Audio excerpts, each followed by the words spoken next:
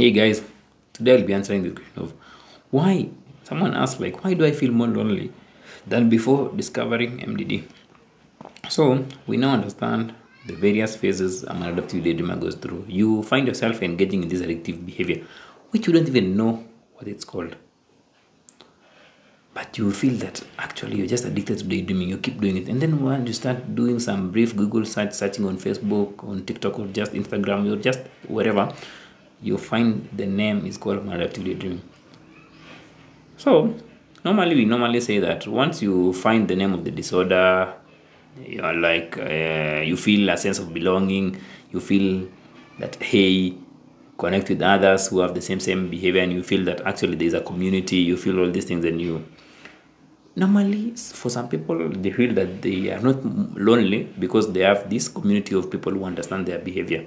But actually there are other instances where finding out the name of the disorder creates more loneliness. So why does this happen?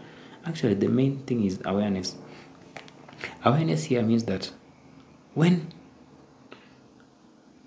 you are aware that something is now a problem, or something is, let's say you didn't know about the name of the behavior, so you're just living your life, isolating yourself sometime, just doing things sometimes, but you didn't really understand. But when you are now aware of the behavior, you educate yourself about the behavior, about now maladaptive daydreaming.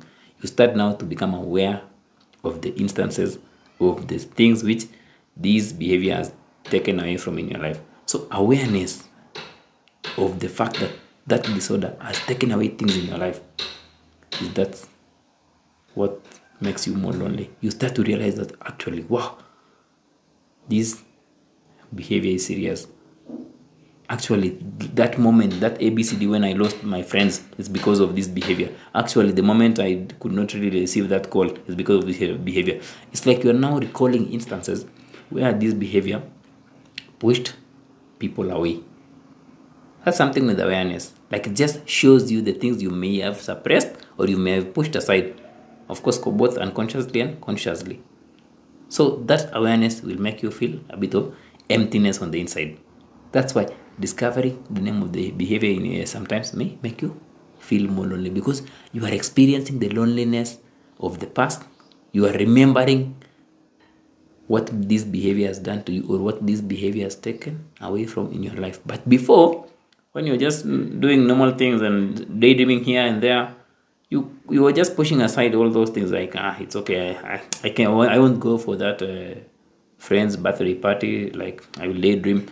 But now once you learn about it, you're like, wow, that moment is when my friend probably started isolating themselves from me. So just that awareness brings to your awareness the things you've buried deep inside, or the things you've suppressed, the things you've pushed aside because of your preference of the imaginary world. So awareness brings to awareness the things you've buried, and that may make you feel empty and lonely on the inside. Hope you found that informative, guys, but don't let that awareness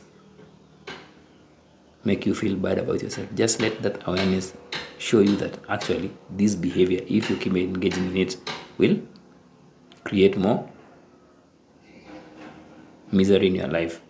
But if you work on it, it will bring you back, because the reverse is true. The fact that a behavior can push people away means that if I work on this behavior, or on this addictive behavior, it will mean that I'll keep drawing healthy relationships in my life. So it's the same thing. It's just inverse. So if you work on it, you'll attract great relationships and friends. You'll have more opportunities. And if you don't work on it, distance grows. So awareness should help you now understand that this is a serious issue and you need to work on it, not make you feel bad about it. But instead, you should be grateful that you are aware and work on the problem. Until next time, guys, have a wonderful day.